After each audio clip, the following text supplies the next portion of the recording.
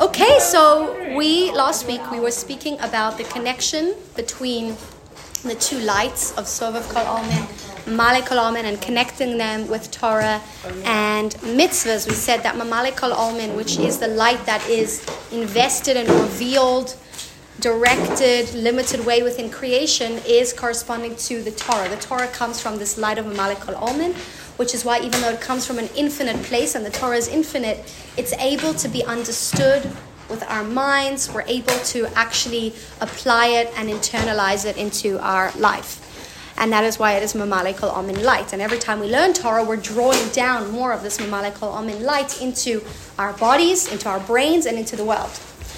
And the mitzvahs, we said, correspond to the Sovav Kol Almin. Sovav Kol Almin is this encompassing light that does not permeate the world in a revealed way because it's too infinite to be held by our brains and by what we call hasaga, by understanding.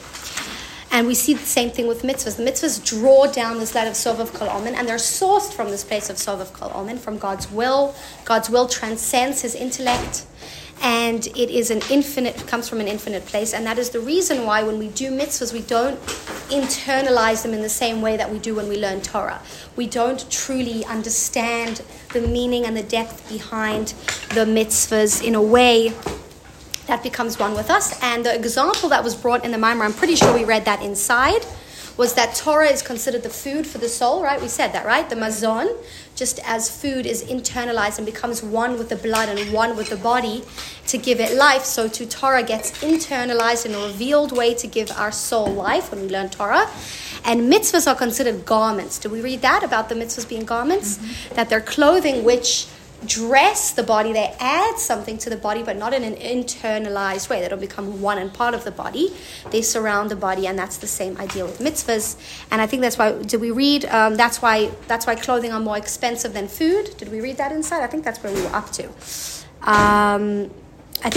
That's where we're up to inside. Page 17, we're up to the idea, continuing on with this analogy, that we see within our physical world that clothing are more expensive usually than food. Depends what clothing, what food, obviously, today. But in the olden days when everyone had 2 pairs of clothing and everyone grew their own food, clothing was definitely always much more expensive than food. And the reason for that is that even though it doesn't sustain the person in an obvious way by giving the body life, it adds something to the person and it is more valuable. And the same thing, the mitzvahs, according to the Alter Rebbe, are from a higher, loftier place, and they draw down a more encompassing, infinite, loftier light and revelation of God down into the world. So that's where we're up to. Page 17, paragraph 3. We're going to continue along these lines, and we're going to see, we're going to end off with this idea in the next page. And then we're going to start to see where Teshuva fits into all of this. We'll get to that today as well, please God.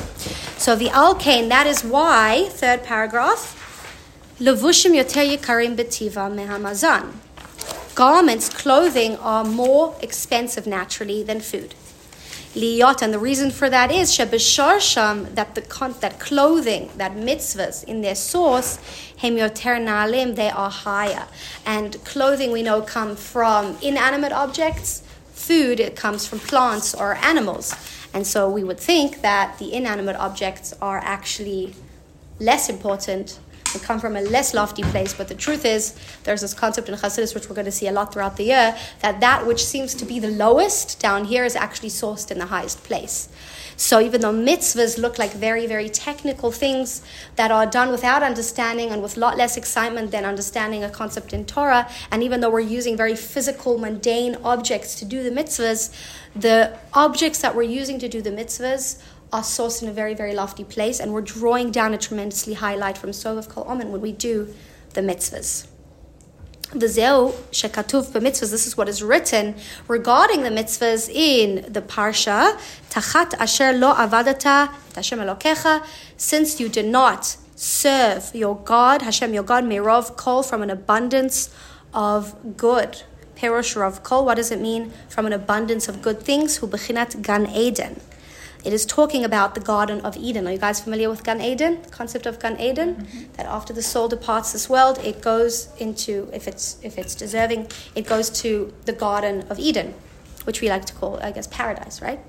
And what is the reward of Gan Eden? When we think of paradise, we think of like the beach, right? With a margarita in her hand or something. But what's Gan Eden actually? It's paradise for the soul. What the soul is doing all day and all night and constantly in Gan Eden is learning Torah and delighting in the understanding and the intellectual connection that it's making on an even deeper and deeper level as it ascends levels with God's Torah. That's what's going on in Gan Eden. So Gan Eden actually represents Torah. In Gan Eden, you can't do any mitzvahs. There's no one single mitzvah that a soul can do in Gan Eden, because every mitzvah needs and depends upon the physical reality. Gan Eden is a completely spiritual world. So Gan Eden is not Olam Haba. It's good question. So Olam Haba is used interchangeably for two things. Also for Gan Eden, because it's the world to come, it's the next life, so to speak, the afterlife. But it's also referring to the times of Mashiach and the resurrection of the dead, which are two different things. We're actually going to be learning a little later on in the year the difference between the two and the reasons why everybody gets into Mashiach. Like every Jew is going to be able to be resurrected from the dead and experience Mashiach. But to get into Gan Eden, you have to deserve it. You have to earn it during your lifetime. Okay. Yes. So the term Olam Haba is used interchangeably for both. So it's always important to clarify which Olam Haba you're referring to. But here we're talking about Gan Eden. In Gan Eden, we can only learn Torah. So we can only draw down more Mamale Kolam, and we can only tap into the Mamale Kolam and that limited light which is able to be understood.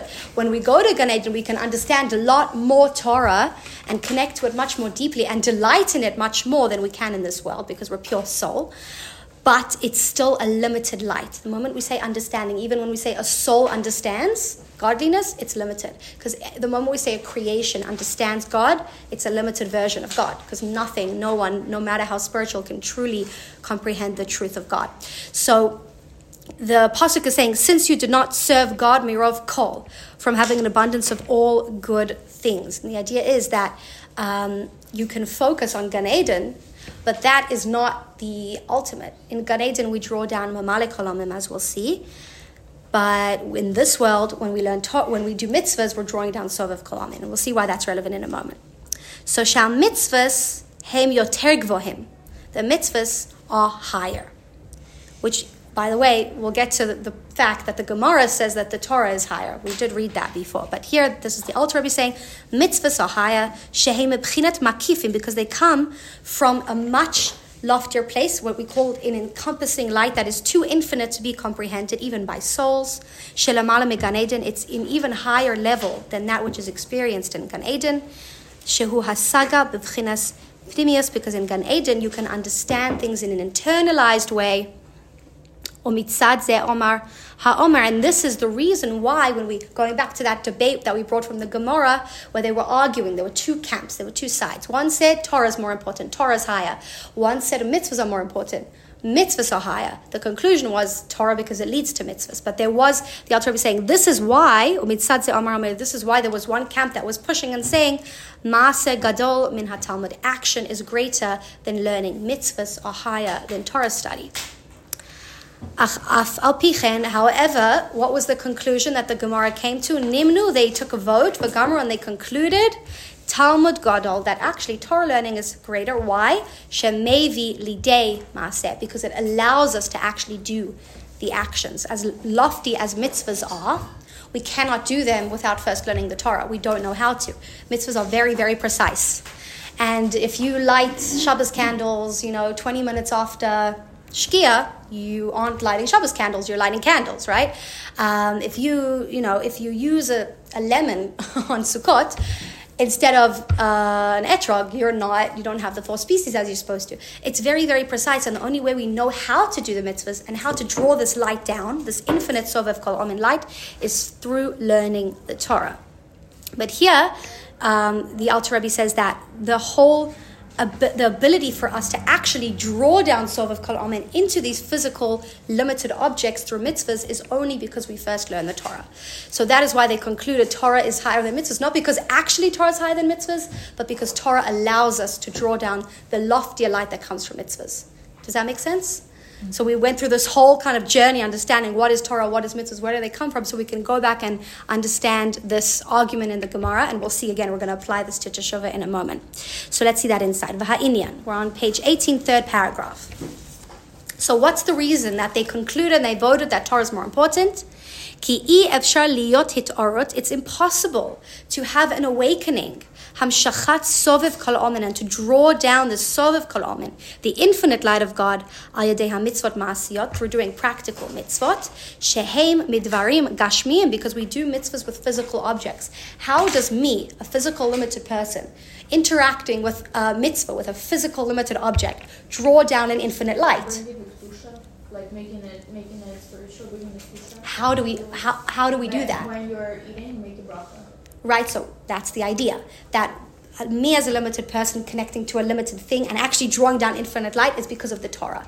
Because the Torah teaches us and inspires us. If you do it this way, and if you contemplate on this thing, then you'll be able to actually draw down this light. So it's almost like the glue between us and the physical objects, allowing it to be turned into a mitzvah. And to draw down this infinity is through the Torah. So im lo al yodei Torah, shehem midvarim gashmiyim, mitzvahs are from physical, limited things. Tzitzit mitzemer, that tzitzit that men wear are from wool, physical wool from a sheep. Tzedakah b'mamon gashmi, we give charity with physical money.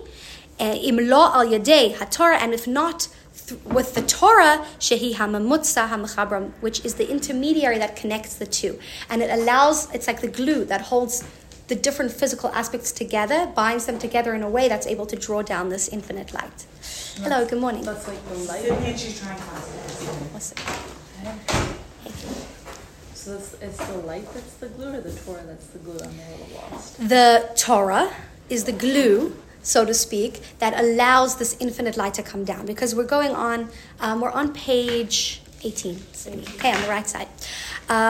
We've been saying until now that through mitzvahs we're drawing down this infinite light of God that is totally transcendent of all the worlds. But it's like, I'm a physical person, the object is physical. What allows us to do that? And the answer is the Torah. The Torah allows this process to happen in the way that it does.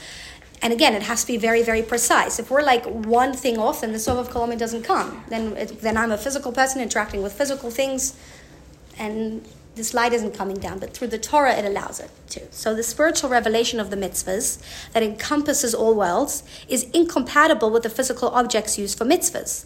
They are inherently antithetical, as spirituality and physicality are opposites. However, the Torah has the ability to connect them, because on the one hand it is a spiritual knowledge about Hashem, but on the other hand it is expressed in our physical understanding and application. This is why the Torah study has an advantage over mitzvahs. Even the mitzvahs need the Torah in order for their own divine light to be revealed. So that mitzvahs come from a higher place and draw down a higher source of godly light than the Torah. But the mitzvahs depend on the Torah in order for it to actually be able to do that. Does that make sense? Okay, so I'm going to take you back to the argument. Can we draw it out? Like, is there sure. or like a visual or a metaphor? I can try. Let me first go back to the argument in the Gemara, and then I can try draw it out. So, what we've just spent like the past two classes doing is trying to understand this argument in the Gemara. There's an argument that says, split up into two camps. One camp said mitzvahs are more important, maaseh action is the most important thing, is greater, and the other camp said no, Torah study is greater. And then they concluded that they voted, and the conclusion was Torah study is greater. So the Alter Rebbe takes this apart. He says, what are mitzvahs? Mitzvahs are that which draws down Sovav Kol Omen. It's connected to God's will, God's desire, which we said comes from Keter, all the way above the world. And it draws down an infinite godly light into a physical world. Not in a way that we can see it with our physical eyes, but it's drawing it down. Torah is drawing down a more limited light that comes from God's chokhmah, that comes from God's wisdom, which is more limited because chokhmah, as we discussed, gives to the world in a very limited, individualized way. Because when we use our intellect, we're able to compartmentalize and to divide and to find opposites and differences. So the mitzvahs, the light of the mitzvahs gives to everything equally. It's beyond logic and intellect and saying you deserve more than you. It gives everybody equally. But Torah says, wait, you're able to learn more Torah, right? That's the example we brought. You sit all day in kollel, you have an obligation to learn more. You are a businessman, you need to learn in the morning and the night. It takes into consideration differences. The moment something is so close to reality that it can start to see differences, it's a lower light, right? And we brought the example of an airplane, right? If you're up all the way high up in an airplane, there's no difference between a tree and a mountain and a person and a car. It's all just like one thing because you're so high up, you're so lofty. The moment you come down, then you descend. Suddenly you say, oh, there's a tree. There's the mountain. You start to see differences and you react and interact differently with the different things you see. So the Alter Rebbe is saying that Torah draws down a lesser light than mitzvahs. Mitzvahs draw down an infinite light, and Torah draws down a more limited light. However, why is it then, if that's the case, why did they then conclude that Torah is higher than mitzvahs? We've just spent a whole bunch of time explaining why mitzvahs are higher than Torah. The answer is because in order for mitzvahs to actually fulfill their job, their function of drawing down this infinite light, it depends on the Torah. We need the Torah. The Torah turns a physical limited object and a physical limited person into a godly act, into a process that's able to draw down this infinite light. So the Torah tells us, without the Torah, we wouldn't know what physical objects to interact with, in what way and when and at what time to draw down this light. So the Torah teaches us, it says, 18 minutes before sunset on Friday evening, you need to take a physical candle, preferably from oil. It's fine if it's from wax, whatever. Take a candle, light it, say this blessing. When you do that, you will now be able, you as a physical person, with these physical objects and this physical world, draw down an infinite level of God. But it's only through the Torah. So the Torah is like the glue that holds, that binds and unites all these physical elements together into something, into a formula almost, that's able to draw down this light. So what's higher? Mitzvahs are higher. What was the conclusion of what's higher? The Torah, because in order to draw down the light of the mitzvahs, we need the Torah. It's the glue. Does that make sense? Mm-hmm. Okay, so I think it's very important to go back to that original argument, because we had that argument a while ago. We had the Gemara a while ago, that we spent a lot of time on the two different lights and the corresponding elements of the Torah and the mitzvahs. So the idea that's being brought down here is, as we said here, that the Torah is the mamutza hamachabram. It's the intermediary that connects them. Because Torah, on the one hand, as we discussed, comes from an infinite place, not as infinite as mitzvahs, but from a very, very lofty, infinite place within God, God's wisdom. But on the other hand, it's able to be internalized and understood in our mind. So Torah holds these two things, and that's why it's a mamutza hamachabram. It's able to connect with us, with the physical world, but it's also able to connect with God and with the spiritual world. And so when we connect to Torah, we're able to use our limited capacities down here to draw down infinite lights from up there. That's basically the message that we're left with so far in the Maimer. We good with that? Any questions, comments on that idea? Okay. So here, we're going to bring now just an example of this idea. That there's a mamutza hamachaber, there's an intermediary that has both aspects that's able to connect the two. So anytime we say an intermediary, what does an intermediary need to have? It needs to have connection to both sides, right? In order to connect the two, because if it's only connected to one side, then it's as lost as the thing it's trying to connect. It has to have a magnet, a connection, a rope between each side so that it can draw them both together. So ukmal derech mashal ba'adam, we see this process in a person. Shehadibor hu hamamutza hamachaber, that his speech is considered this intermediary. Umotzi helem hamachshava lidei giloi, it draws out the concealment of the mind into the revealed world. So we have our mind and our thoughts, which are not accessible to people outside of us, right? Thank God. And we'd be in trouble if our thoughts were just out there, right? So we have our thoughts and they're hidden. And then we have people that we want to communicate with, which are outside of ourselves. Two completely disconnected realities. Then we have something called speech. Speech, on the one hand, is able to communicate to people, to things outside of the body, but it's also in touch and in tune with our thoughts that are inside of us, so that it's able to express that which we are thinking out into the world. So it has both aspects to it, both elements to it, and therefore it's able to connect our thoughts, our intellect, our mind, with the world outside of ourselves. So, I think we were studying, correct me if I'm wrong, like classes, and we were talking about the power of our words create our reality. But it said that they didn't, right? Did we say that maybe it wasn't? No, like physical. I think we talked about that in this class. Yeah. Right, or was it in this class, but in this case, it does prove that the words are powerful. Words are very powerful, but they don't create physical reality. There's actually something called Olam HaDibor, which is the world of speech, which we don't see with our eyes. When we talk, we do create things, but not physical things. There's a story with the Baal Shemtov, that he had two students who were fighting in shul, I guess, where the Baal Shemtov was. They were arguing, and then one said to the other, I'm going to rip you apart like a fish. And so then the Baal Shemtov got up, and he told all of the people in the shul to hold hands together. So everybody held hands, and then the Baal Shemtov came and held the two last people's hands together, and suddenly everyone started screaming, because they had a vision in front of them of literally this man ripping apart the other man like a fish. And the Baal Shemtov's message was that your words create realities, even though you don't see them. Some people can see them if you're very, very in tune, and you have to be very careful with your words. So on the one hand, our words do create non-physical realities. God's words, that's what we were discussing, that's the concept of speech. God's speech creates physical reality. That's why it's very different than our speech. So in that analogy, speech is the mitzvahs, and thought is I'm confused because... Speech is the Torah. And the people outside of us are the mitzvah, the physical action of the mitzvahs, and the mind is the Sovav Kol Omen light. So let's break that down. Let's first bring the mashal. We have the mind, which is completely transcendent. There's an infinite amount of thoughts going on, and it's not able to be held and understood and communicated to that outside. Then there's that which is outside. People, limited in their own space. And then there's speech. Speech on the one hand has this element that's internal, that's connected to the mind, but it also has the ability to communicate to that which is outside. Yeah. So we have the infinite Sovev light, which transcends all worlds and is not able to be truly held by physicality. Then we have the Torah, which gives us formulas, literal instructions, right?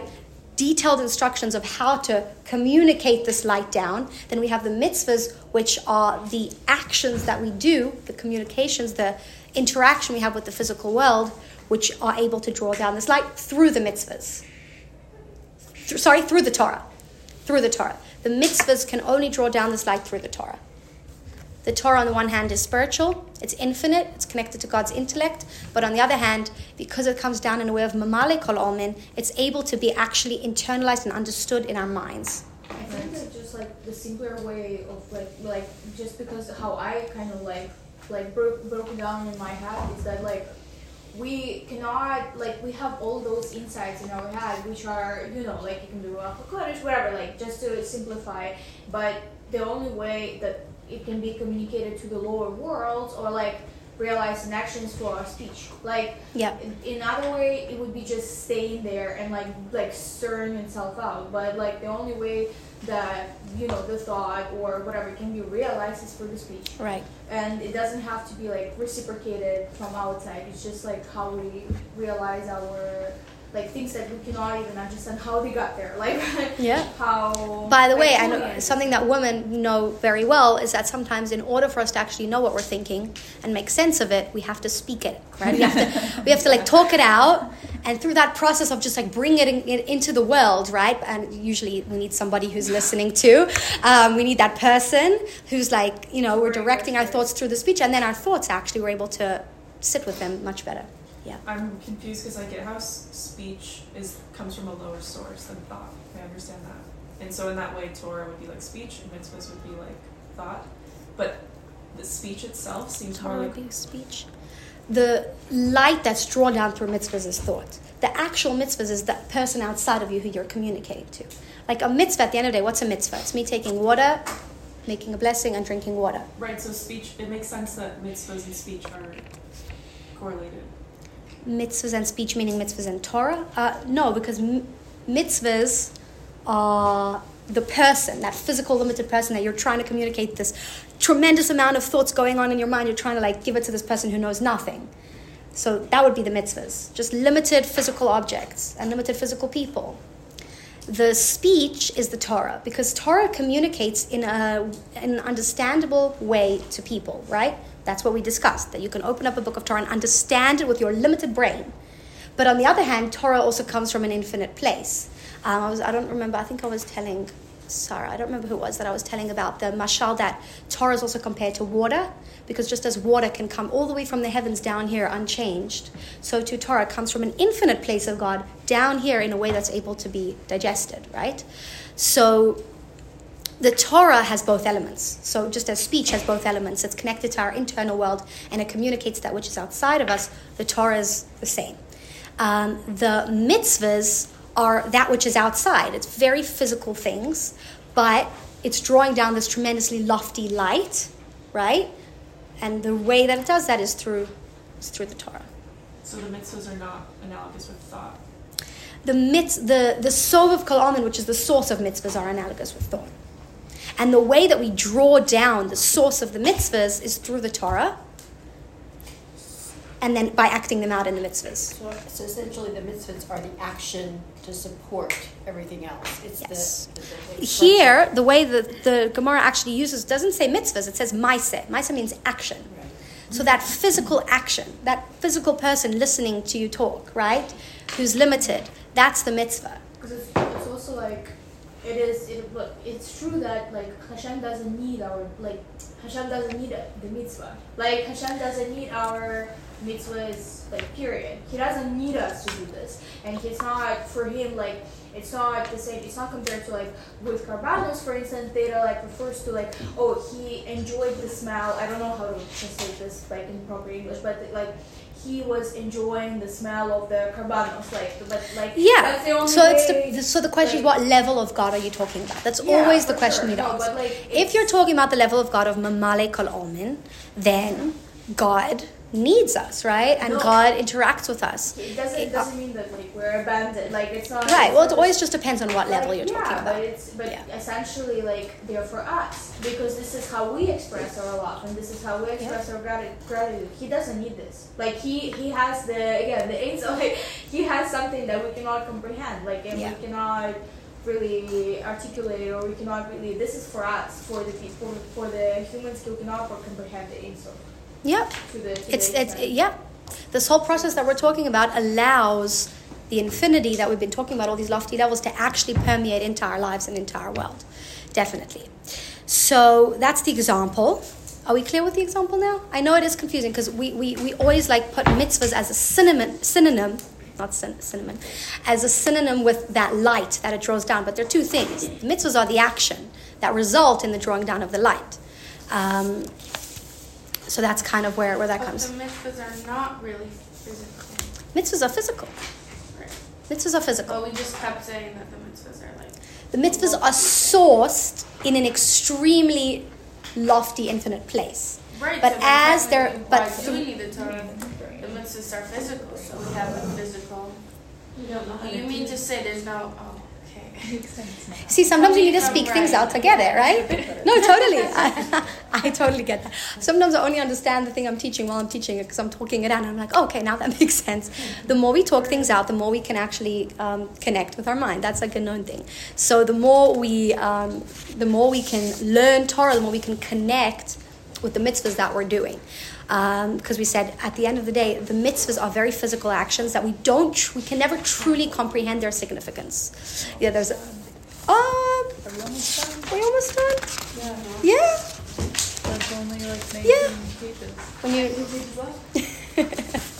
someone's been keeping track. It's like on your Rosh Hashanah when you're counting till the end of the book. So not almost done. I flipped the page and the Hebrew's done. Yes, so there's a summary now that anyone can read to themselves if they'd like to get a little bit more clarity on what we did so far in chapter 1. Really, really quickly, we started off with the verse of Ani ledodi v'dodi li haro'eh b'shoshanim. I am to my beloved is to me, who feeds me nourishes me with roses. We said the roses are the 13 attributes of mercy, which now we're going to actually get back to. But we said in order to understand what's the connection between the 13 attributes of mercy and Elul, which is not a time where we're actively being judged. What does it mean that they're present here and that we can tap into them? If we're not like just begging Hashem to forgive us at this time, that's more the 10 days of Teshuvah.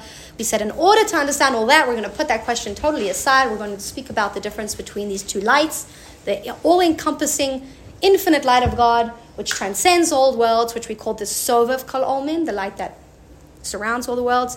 And then we have the Mamale Kol Omen, the light that permeates into the worlds. We compared them to Torah and mitzvahs, and we concluded mitzvahs are sourced in a higher place than Torah, but mitzvahs are dependent on Torah in order to actually draw down their light. So Torah is higher. It's like as above, so below, as within, so without.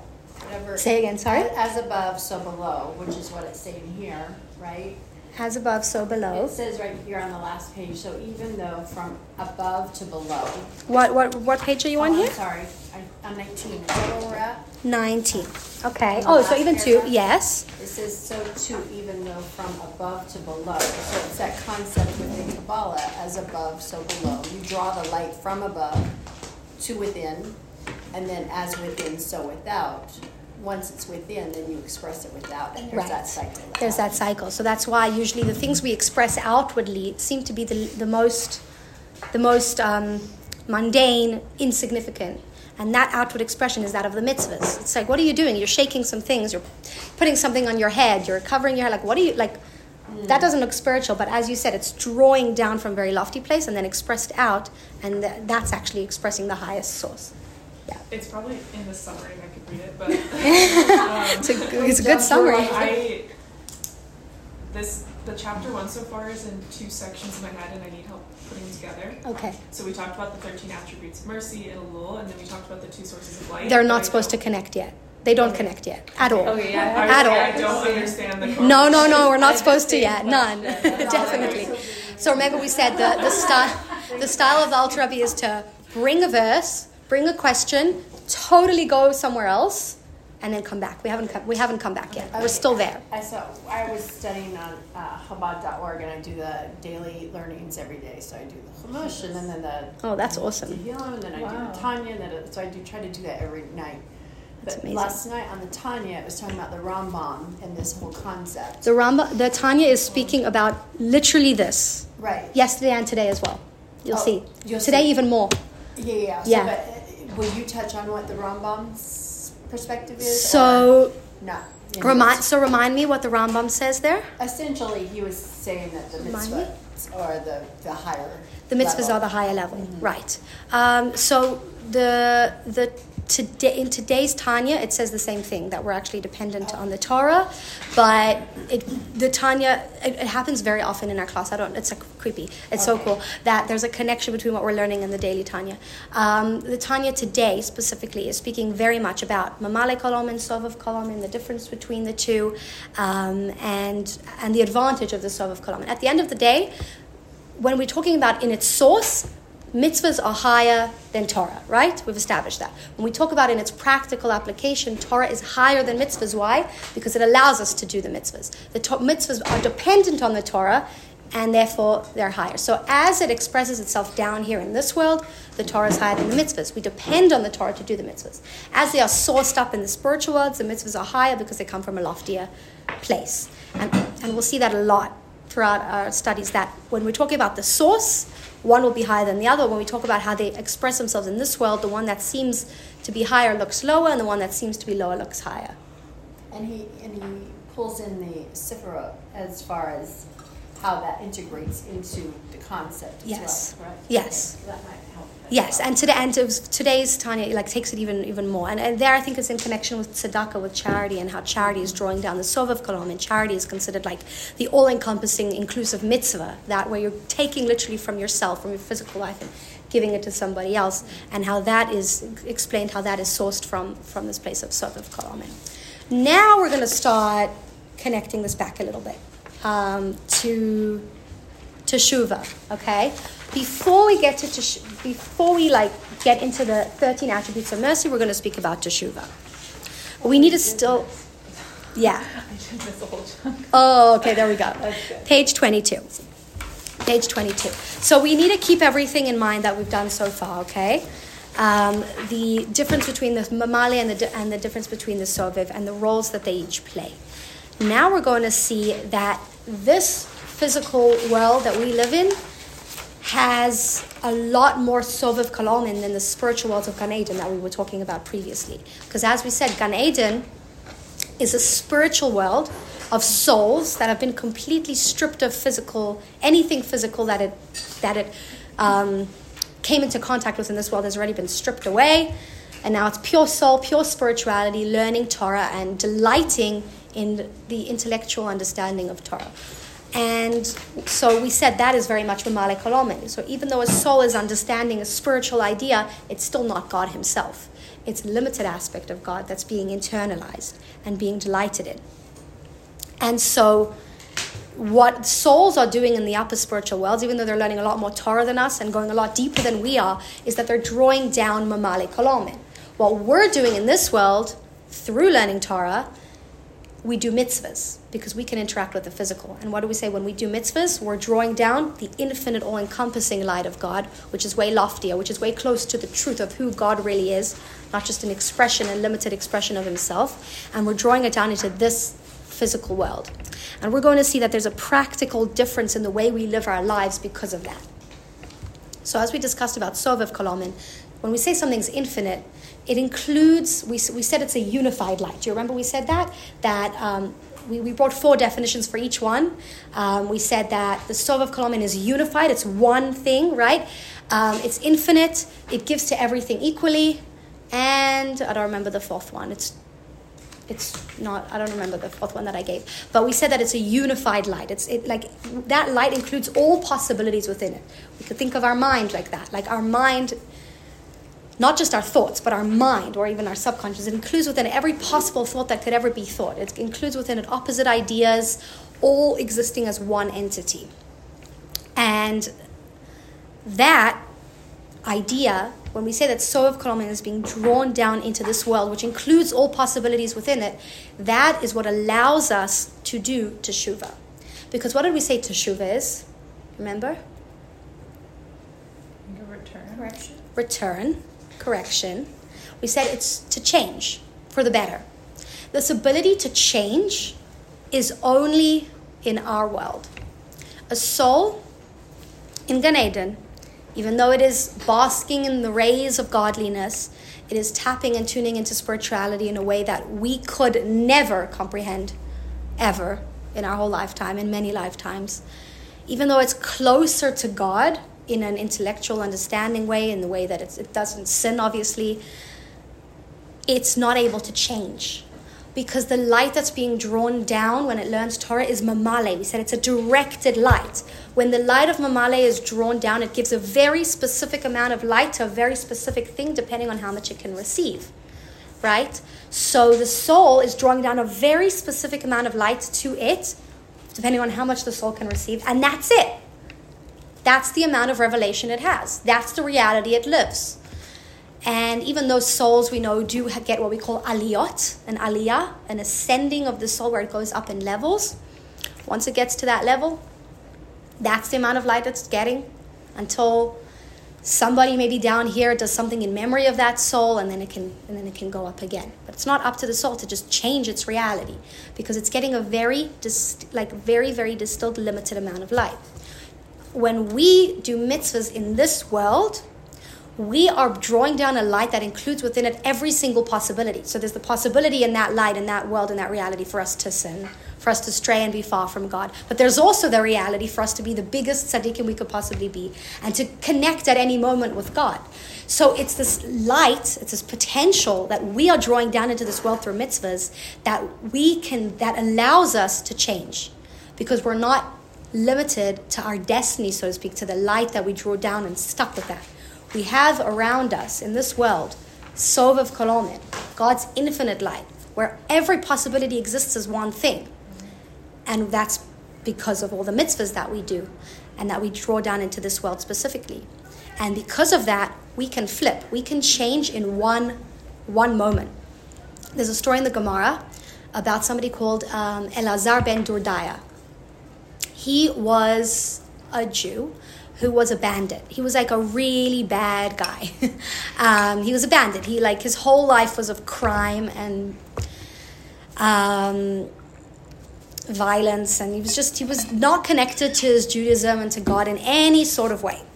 And he had this like tshuva moment. He had this very extreme tshuva moment that's described in the Talmud, that he decided, you know what, like I don't want to live this way anymore, and I want to connect to God. But he didn't know how. He was so lost. He was so far. So it says he turned to the mountains and he begged the mountains, "You're close to God. You're very, you're lofty. You never sin. Go and speak to God on behalf of me and help me to do tshuva." And the mountain said, "What do you mean? We're busy. We have our own things to deal with." Mm-hmm. So he turned to the rivers and to the valley, and everyone said, "No, we're busy. You deal with yourself." So he sat down in between these two mountains in a valley, and he started to cry and cry and cry and cry until his soul actually left his body. And bas kol, a voice came out from heaven. Bas kol means bas kol, a voice of the voice. I've never tried translating that literally before. Okay, that's interesting. A voice from heaven came out, and this idea of a voice from heaven has been recorded throughout many different places in Torah. A physical voice that can be heard by physical people, but that comes from heaven. That voice, only the daughter of God's voice is not actually God's voice. Oh, interesting. There we go, maybe. I've never tried translating it actually before. Bas kol. And the Bas kol said that Elazar ben Dordaya has done complete teshuva and he's going to heaven. He's going to Gan Eden. And his entire life, was one of complete sin and being far from God. And he had one moment where that completely flipped and his whole reality changed in that one moment. And that is the idea of teshuva.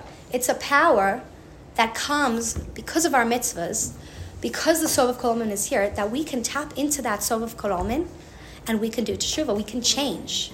We can literally change the direction of our life completely, which is something that angels and souls cannot do. It says that the souls of the tzaddikim are yoshvin v'nenim miziv hashchina. They sit and they bask in the rays of the Shekhinah. And the idea is that they sit. They don't move.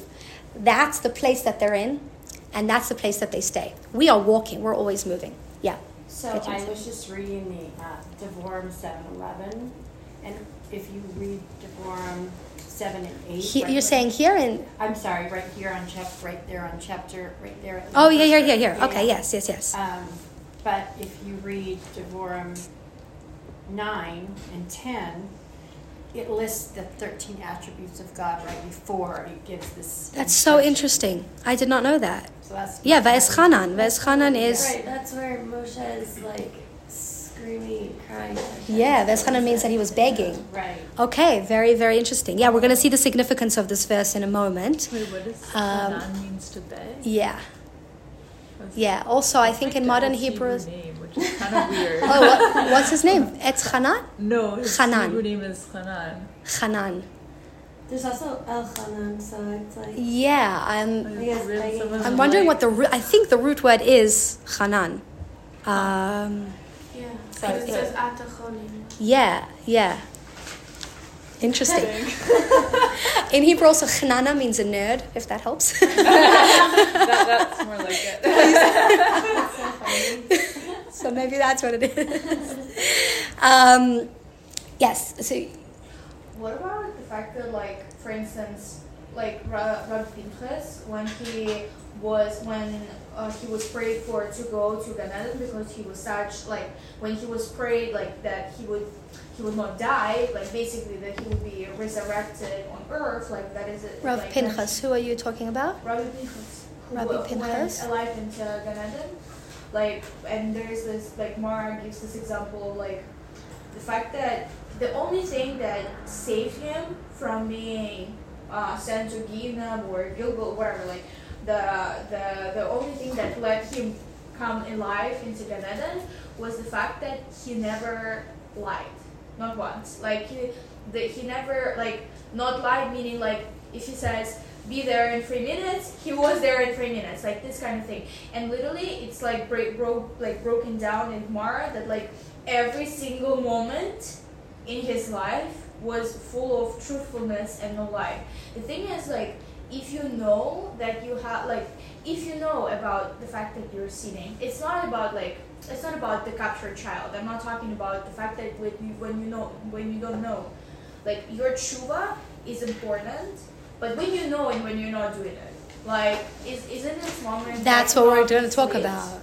Like, yes. Isn't it also discussion with Mar about this case? Like the fact that he didn't know that, which is fine. Like it's not included in the process of tshuva, but the fact that he knew that he was sinning and like however much he wanted to repent doesn't really. Yeah. So there's we're going to be discussing in a moment, what if we didn't do all the mitzvahs we need to do to draw down the sovav that we needed to draw down, to tap into that, to do teshuva. Like, what if there are gaps in our service? And then how do we connect? So we're going to talk about that. And the Gemara also speaks about like levels of like who could be forgiven on Yom Kippur and who can't and things like that. And the conclusion basically comes down to is that unless you're like actively rebelling in that moment and saying like, I'm going to eat right now, even though I know that I shouldn't be eating, okay, then that can like interfere with teshuva. But the day itself, the idea is that the day itself, whoops, the idea is that the day itself atones on teshuva, and we've spoken about that, about the energy of the day, that transcends anything that's actually going on in the day. So if we can tap into that, then teshuva happens. Yeah, but it's a question. What if somebody has no idea? Like they just don't know. No, for sure. Like that's a captured child. That's also like that's. But now I think I'm just going to get to Izzy quickly because I think she also had a question. Oh, sorry, Zahava. I apologize. Wow. We go way back. What are you talking about? Who is that? That's the resource I'm speaking. No, that's been my name my whole life. Anyways. So I just want to sum up what you're talking about and make sure I have a clear picture. So teshuva and mitzvos both come from sovev, but it's not like it's not like you do teshuva by doing mitzvahs. It's more that they come from the same place. But then also you have more of a possibility to do teshuva and tap into the energy if you're doing mitzvahs. Is that correct? Yes, and we're going to take that to a deeper level once we get inside, discuss how teshuva actually comes from an even higher place than mitzvahs, which even if you didn't do all the mitzvahs, it helps and it works even then. But yes, so far what I've said, you got that. So tomorrow we will read this inside, chapter 2, this concept of the ability for us to change because of sovev and the lack of ability of change in the upper spiritual worlds. The only way a spiritual being, a soul, can actually change up above is if we down here in our reality of sovev with our mitzvahs do something in their honor and in their name, which is why we do many things like where we say le'iloi nishmat so and so, to give the neshama. Le'iloi means for ascending, nishmat of the soul of so and so.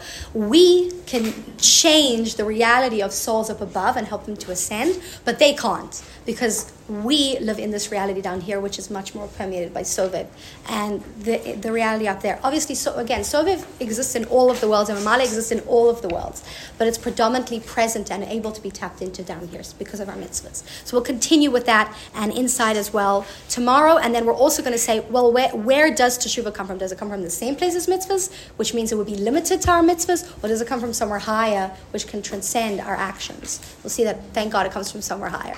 You can come. You looked a little worried there for a second. Oh, Okay. Thank you. Have a good one. Nice to see you.